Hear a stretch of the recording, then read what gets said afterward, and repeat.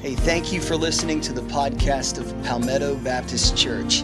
We pray that as you listen to the following message today, that it will encourage you to continue to connect, grow, and serve in your relationship with God and with others.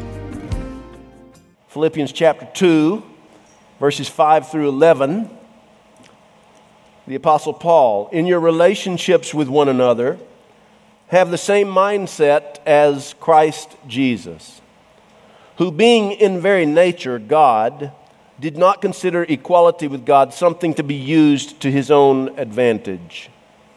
Rather, he made himself nothing by taking the very nature of a servant, being made in human likeness. And being found in appearance as a man, he humbled himself by becoming obedient to death, even death on a cross. Therefore, God exalted him to the highest place and gave him the name that is above every name, that at the name of Jesus every knee should bow in heaven and on earth and under the earth, and every tongue acknowledge that Jesus Christ is Lord, to the glory of God the Father.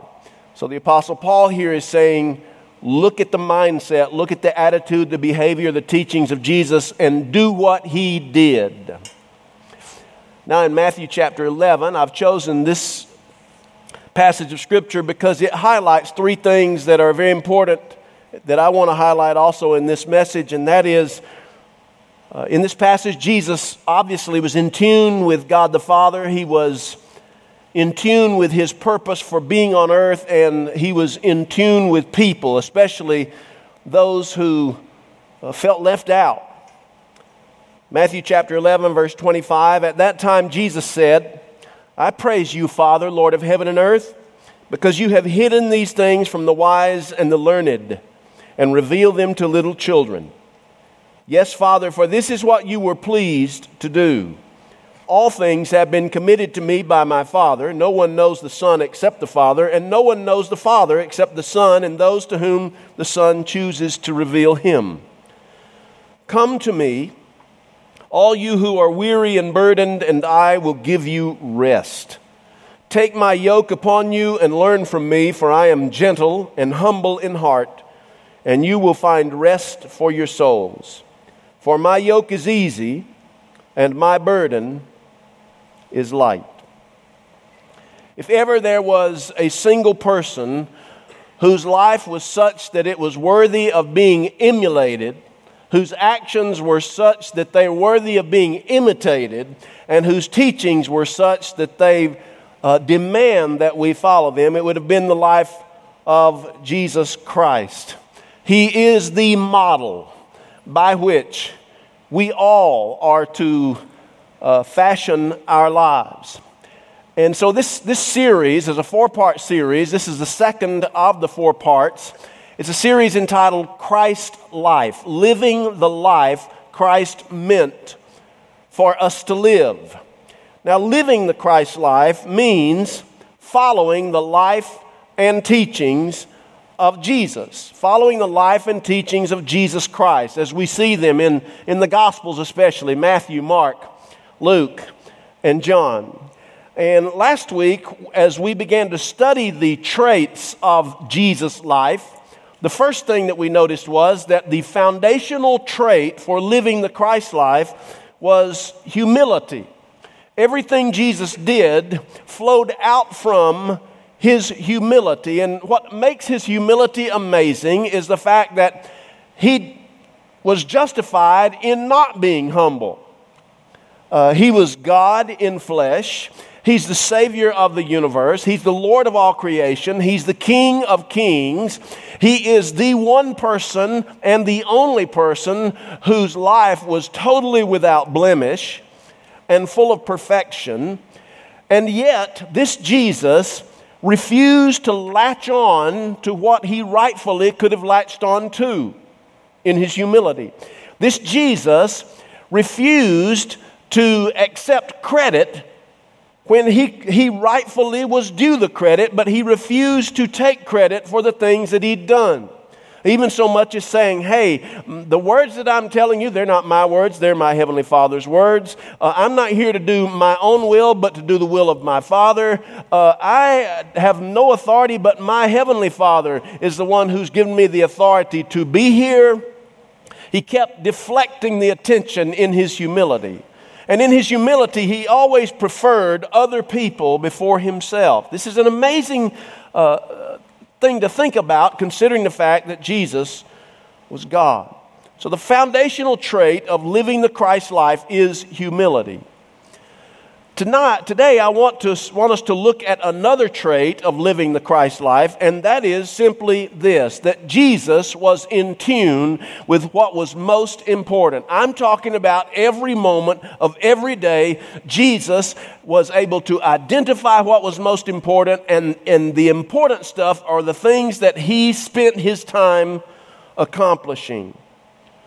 And therefore, if Jesus was in tune with what was important, then in order for us to live the Christ life, to live the life Jesus meant for us to live, not only do we need to be people who are people of humility, but we need to be people who are aware of what is most important, and we spend our time, at least much of our time, doing those things that are important and not being sidetracked by things that are of lesser importance. It's so easy, after all, isn't it, to get caught up in situations where we are forever responding to things which do not seem urgent. We rush from one emergency to another, only to find that those emergencies weren't very emergency at all. And as a result, the most important decisions and actions that we ought to take a backseat to things of lesser importance. We waste so much of our time. Now, in Jesus' life, in order to prevent this, Jesus focused on the things that were most important, and those are the things that he got done first. Those are the things that he focused the majority of his attention on. And so if you and I want to prevent the distractions that are of lesser importance, then the first thing we must do, like Jesus, is to identify those things which are important and focus on those things which are most important. And when we do, we can quickly decide what we need to focus on, what we need to delegate, what we need to defer to someone else, and what we maybe need to totally ignore altogether. And so, if we want to focus on what is important, then we need to determine what is indeed important, and that requires us thinking proactively, thinking into the future. So I want to ask you this question. What do you want to be remembered for? When you are living your last day on earth, for what would you like to be remembered? If you were to die right now, what would people remember your life for? Do you want to be remembered for the amount of time you spent at work? Do you want to be remembered for the size of your bank balance or your CD balance or your mutual fund balance? Do you want to be remembered for the brand of car that you drove? Or the size of your house? Or the number of emails in your inbox? Or would you like to be remembered for the number of friends that you had on Facebook, including those friends that you have no idea who they are, but somehow they're your Facebook friends? What do you want to be remembered for? You see, what happens so often in life is we tend to, because we don't have a plan, we'll enter our day and whatever just happens to pop up as an apparent emergency, we spend our time doing those things. Phone calls that really waste time, or reading emails that have no need to be read, or spending time doing things that are unimportant. Stephen Covey wrote a book several years ago entitled First Things First. And he divided the things that we do into 4 quadrants. He said, first of all, there are those things that are important and urgent. And if something is both important and urgent, it needs to be done now. Now, the key, however, is to discern what is urgent as well as important. A lot of times, we place an urgent, important tag on things that are neither urgent or important. Or they may be urgent but not important, or important but not urgent. But if something is both urgent and important, do it now. And then there are those things that are important. They're going to need to be done at some point, but they're not urgent. They don't have to be done today. They don't have to be done now. And Stephen Covey says on those, plan them to be done at a later time. At some point, they will become both urgent and important, but as right now they're important but not urgent, plan to do them later. Then he says there are those things that are urgent, but they're not important. They may present themselves as something that needs to be done right now, but in reality, they're not important, and therefore you can delay them, or you can delegate them, or you can automate them, but you don't have to do them now. Don't let things that are not important take the place of those that are most important. Jesus didn't do that, and neither should we. And then Covey said there's a fourth quadrant of things that are neither urgent nor important, and the best thing to do with those is to drop them. Don't do them at all. But these are the things that tend to waste our time. It's amazing how further up the ladder of priorities these unimportant and unurgent things become on a day-to-day basis when we refuse to identify what is important and do just that is important. Jesus Christ was in tune with what was important. He prioritized every single day that he lived. He prioritized. He never wasted a moment. And if we want to live a life that is like his, we must identify what's important so that we waste not a single moment of our lives. Time is too precious. Your time is limited. Anything that is limited becomes precious. And if it's precious, then we ought to make sure that we make the best use of everything, every moment that we live. Jesus recognized what was most important. He was in tune with what was most important. Now, let me identify for us three things that were important for him, most important. Because I think these three things need to be most important for me, and I would assume they need to be most important for you as well. First of all, Jesus considered it important to be in tune with his heavenly Father. For Jesus, it was important to be in tune with his heavenly Father. He demonstrated an intimacy with God the Father by seeking him out continually in prayer. In the four Gospels, there are 45 places where the gospel writers describe Jesus as being in prayer, either alone or with a small group of people. Now, when we talk about Jesus in prayer, we're not talking about him just running through some memorized prayer that was meaningless. We're talking about him having intimate conversations with God the Father 45 times in the four Gospels. So Jesus was very much in tune with his heavenly Father. How in tune are you with God? In Luke chapter 11, Luke says in verse 1, one day Jesus was praying in a certain place, and when he finished, one of the disciples said to him, "Lord, teach us to pray as John taught his disciples." But they came at Jesus with this request upon seeing him pray. I've always thought it was remarkable that of all the things the disciples could have asked Jesus to teach them to do, they asked him to teach them to pray. Don't teach us to raise the dead. Don't teach us to exorcise demons. Don't teach us to heal diseases. Just teach us to pray. We see so many things happen as a result of you praying, so teach us to pray. Luke's gospel has Jesus praying at every juncture.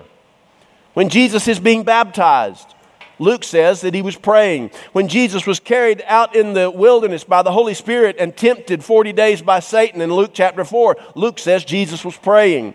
The night before Jesus chose his 12 disciples who would be his apostles, Luke says he prayed all night long. When Jesus went up on the mountain of transfiguration with Peter, James, and John, and there they saw Moses and Elijah. It was a situation that happened only once where Jesus was shining. He was electrified from the inside out. And at that once in a universe of time moment, Luke says Jesus was praying. Jesus was praying on the night before he was crucified so much that Luke says that his sweat began to drop as if it were great drops of blood. Luke says that Jesus prayed on the cross. So every time you turn around, Jesus is praying. which is indicative of his close relationship with God the Father. In John chapter 5, verse 19, Jesus gave them this answer: "Very truly, I tell you, the Son can do nothing by himself. He can only do what he sees his Father doing, because whatever the Father does, the Son also does." This is a verse that implies that Jesus is very much in tune with God the Father. John chapter 5, verse 30, "By myself I can do nothing. I judge only as I hear, and my judgment is just, for I seek not to please myself, but him who sent me." Again, Jesus has to be very much in tune with God the Father. And then John chapter 10, verse 30, an incredible statement that Jesus makes. He says, "I and the Father are one." He was so in tune with his heavenly Father that they were one. And they were one not only in both of them being persons of the Godhead, but they were one in the fact that Jesus was in tune with him. He was vitally connected with God. And so I ask all of us again, where are you in your relationship with God?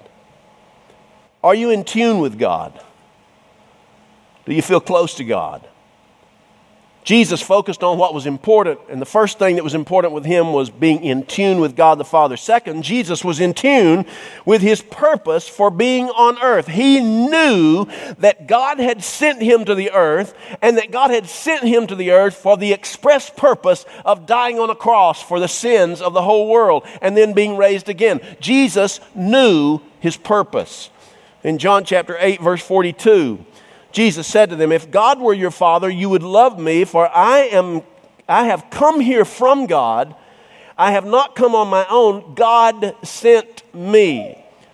And if God sent him, he knows that God sent him with a purpose. In Matthew chapter 16, beginning with verse 21, we have the first of three predictions by Jesus to his disciples that he would go to Jerusalem, he would be tried there, he'd be executed, and he would be raised again on the third day. Three different predictions, beginning with Matthew 16, verse 21.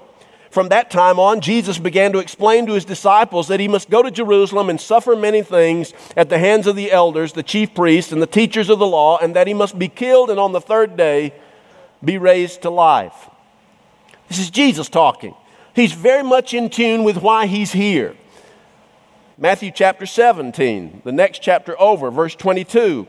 When they came together in Galilee, he said to them, "The Son of Man is going to be delivered into the hands of men. They will kill him. On the third day he will be raised to life." And the disciples were filled with grief. Again, Jesus is clear. There is absolute clarity on what his purpose is. Matthew chapter 20, verse 17. Now Jesus was going up to Jerusalem. On the way, he took the 12 aside and said to them, for the third time, "We are going up to Jerusalem, and the Son of Man will be delivered over to the chief priests and the teachers of the law. They will condemn him to death and will hand him over to the Gentiles to be mocked and flogged and crucified. But on the third day, he will be raised to life." Is there any question that Jesus was in tune with what his purpose was? Luke's gospel is not better than any gospel, but it is my favorite gospel. If you study Luke's gospel, the first 9 chapters, the majority of the first 9 chapters, Jesus is in Galilee in northern Palestine. But there is something that changes beginning with chapter 9, Luke chapter 9, verse 51. And here's where the change comes. Luke says, as the time approached for him, Jesus, to be taken up to heaven, Jesus resolutely set his face toward Jerusalem. Luke chapter 9, verse 51. It is the major turning point in the gospel narrative of Luke. And Luke says to us that from that point on, if you read the story from chapter 9, verse 51 all the way through chapter 24, he says, now as they were on the way, as they were on the road, as they were making their journey, as they were traveling toward Jerusalem, from that point on, they are resolutely going to Jerusalem, not because the disciples had a clue of what they were doing, but because Jesus was in tune with God's purpose for his life. And nothing was going to change him from accomplishing that purpose. So let me pause here and ask you, how is your relationship with God? Are you in tune with God? Do you feel close to God? And second, do you have a clue as to why God has placed you here? Do you know? what God's purpose for you is. And where are you on that journey of accomplishing that purpose? Jesus focused upon what was important, his relationship with God in directing himself according to God's purpose for him. And then third, Jesus was in tune with people, especially the outcasts. Jesus poured himself into people. He loved people. He loved being with people. He loved making new friends. And he would especially, he loved all people, but when he began to select those who would be around him, those with whom he would spend the bulk of his time, he chose people that nobody else would have chosen. Who would have chosen Simon Peter? Nobody. Who would have chosen Judas of all people? Nobody, especially knowing what he would do. But even though Jesus knew what Judas would do, he chose him. Jesus wanted to be around people that nobody else wanted to be around because he saw value in those people. In Matthew chapter 20, beginning with verse 29, there's a story as Jesus and his disciples were leaving Jericho. A large crowd followed him, and two blind men were sitting by the roadside. Why were those two blind men seated there by each other? I'll tell you why, because nobody else wanted to be around them. Everybody thought they were cursed. Everybody thought there was some sin they had committed that resulted in them being blind. They were sitting by the roadside, and when they heard that Jesus was going by, they shouted, "Lord, Son of David, have mercy on us." And the crowd rebuked them. Why did they rebuke them? They didn't care about them.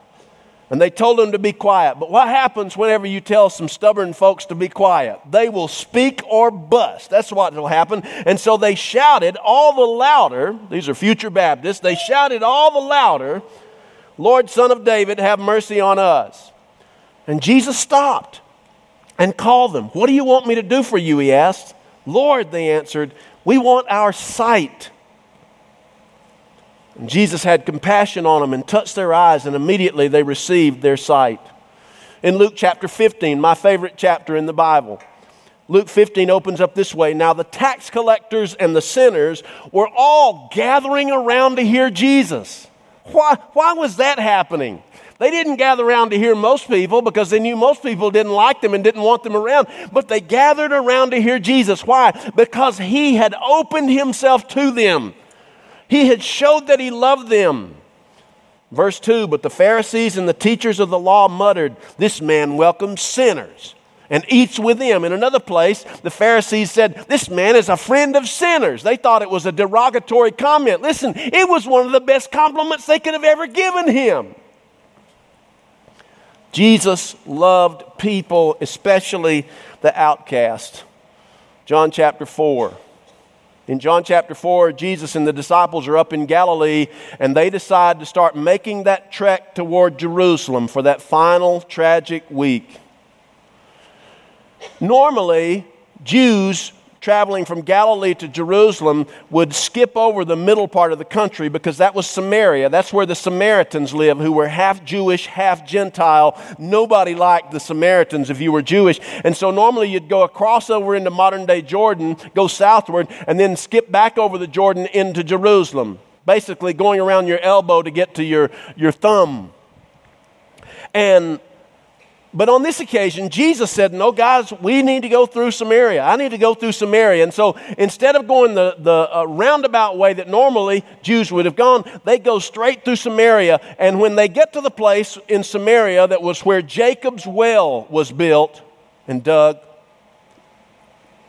Jesus sent the disciples on to the supermarket, and he sat down by the well. It was noon. It was in the middle of the day.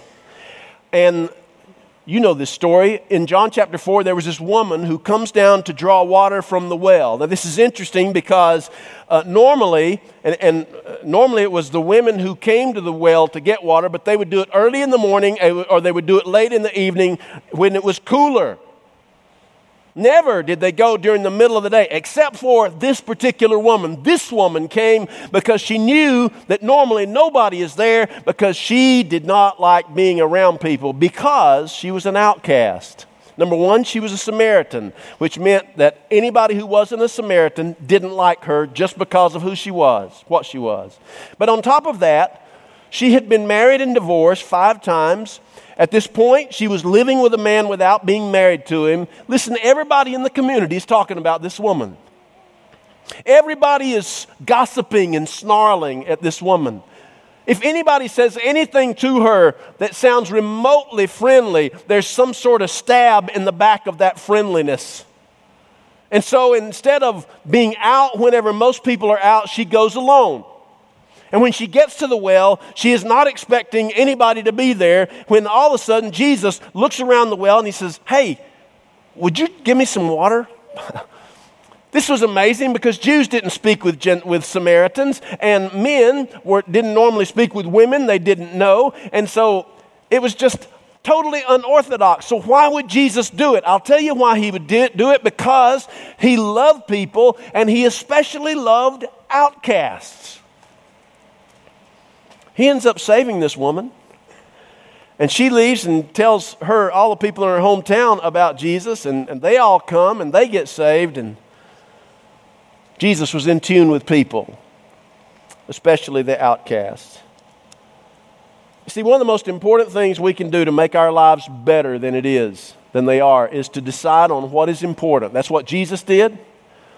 He identified what was important every day. That's what he focused on. And among the things that were most important to Jesus were his relationship with his Heavenly Father, were his purpose in life that God had sent him here to accomplish, and the fact that he loved people, especially outcasts. Those three things were most important for him, and they drove his agenda. That plus humility. Today's Palm Sunday. It's the day when Christians commemorate Jesus' final entry into Jerusalem. He came on a donkey, of all things. And there wasn't a saddle. The disciples didn't have a saddle to put on the donkey for him to ride on, so they put their coats on top of the donkey's back for Jesus to sit on. People didn't have a red carpet like would be appropriate for a king or the Lord of Lords or the Savior of the world. And so they took their coats and they put them out in the road. And if they didn't have a coat, they took down a branch of a palm tree and they strode them in the way, making a makeshift red carpet. On the other side of town, there's another parade. This parade is full of pomp and circumstance because Pontius Pilate has traveled from his main home, his main headquarters in Caesarea Philippi, into Jerusalem, as he always did for these Jerusalem festivals. Rome wanted to show their power to these Jews, and so he comes in a parade on the opposite side of Jerusalem. He's in a chariot, probably laced with gold, pulled by these massive horses. His soldiers who are accompanying him, they're in full battle armor, polished armor. They're on horses the size of Clydesdales, and they are coming in. Their very presence, their very appearance speaks of enormous power. What great contrast it is that on the other side of Jerusalem, Jesus comes in not on a chariot, not with any gold, not with any royal accompaniment, but instead he comes in on a donkey. What does that tell us? It tells us how humble Jesus was. Humility and being in tune with what is important. You want to live the life Jesus meant for you to live? Tackle those two things, and you'll be well on your way. Let's pray. Heavenly Father, you have given us the example. You have laid out the path. So many of us struggle to live in what we are after, this pursuit of happiness.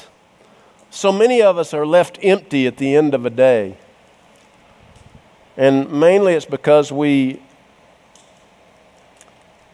have spent way too much time on things of lesser significance. God, I pray that you would help us to value humility truly, and help us to properly identify what's important and spend our time accomplishing great things. And we'll be well on our way to the Christ life. In Jesus' name, amen.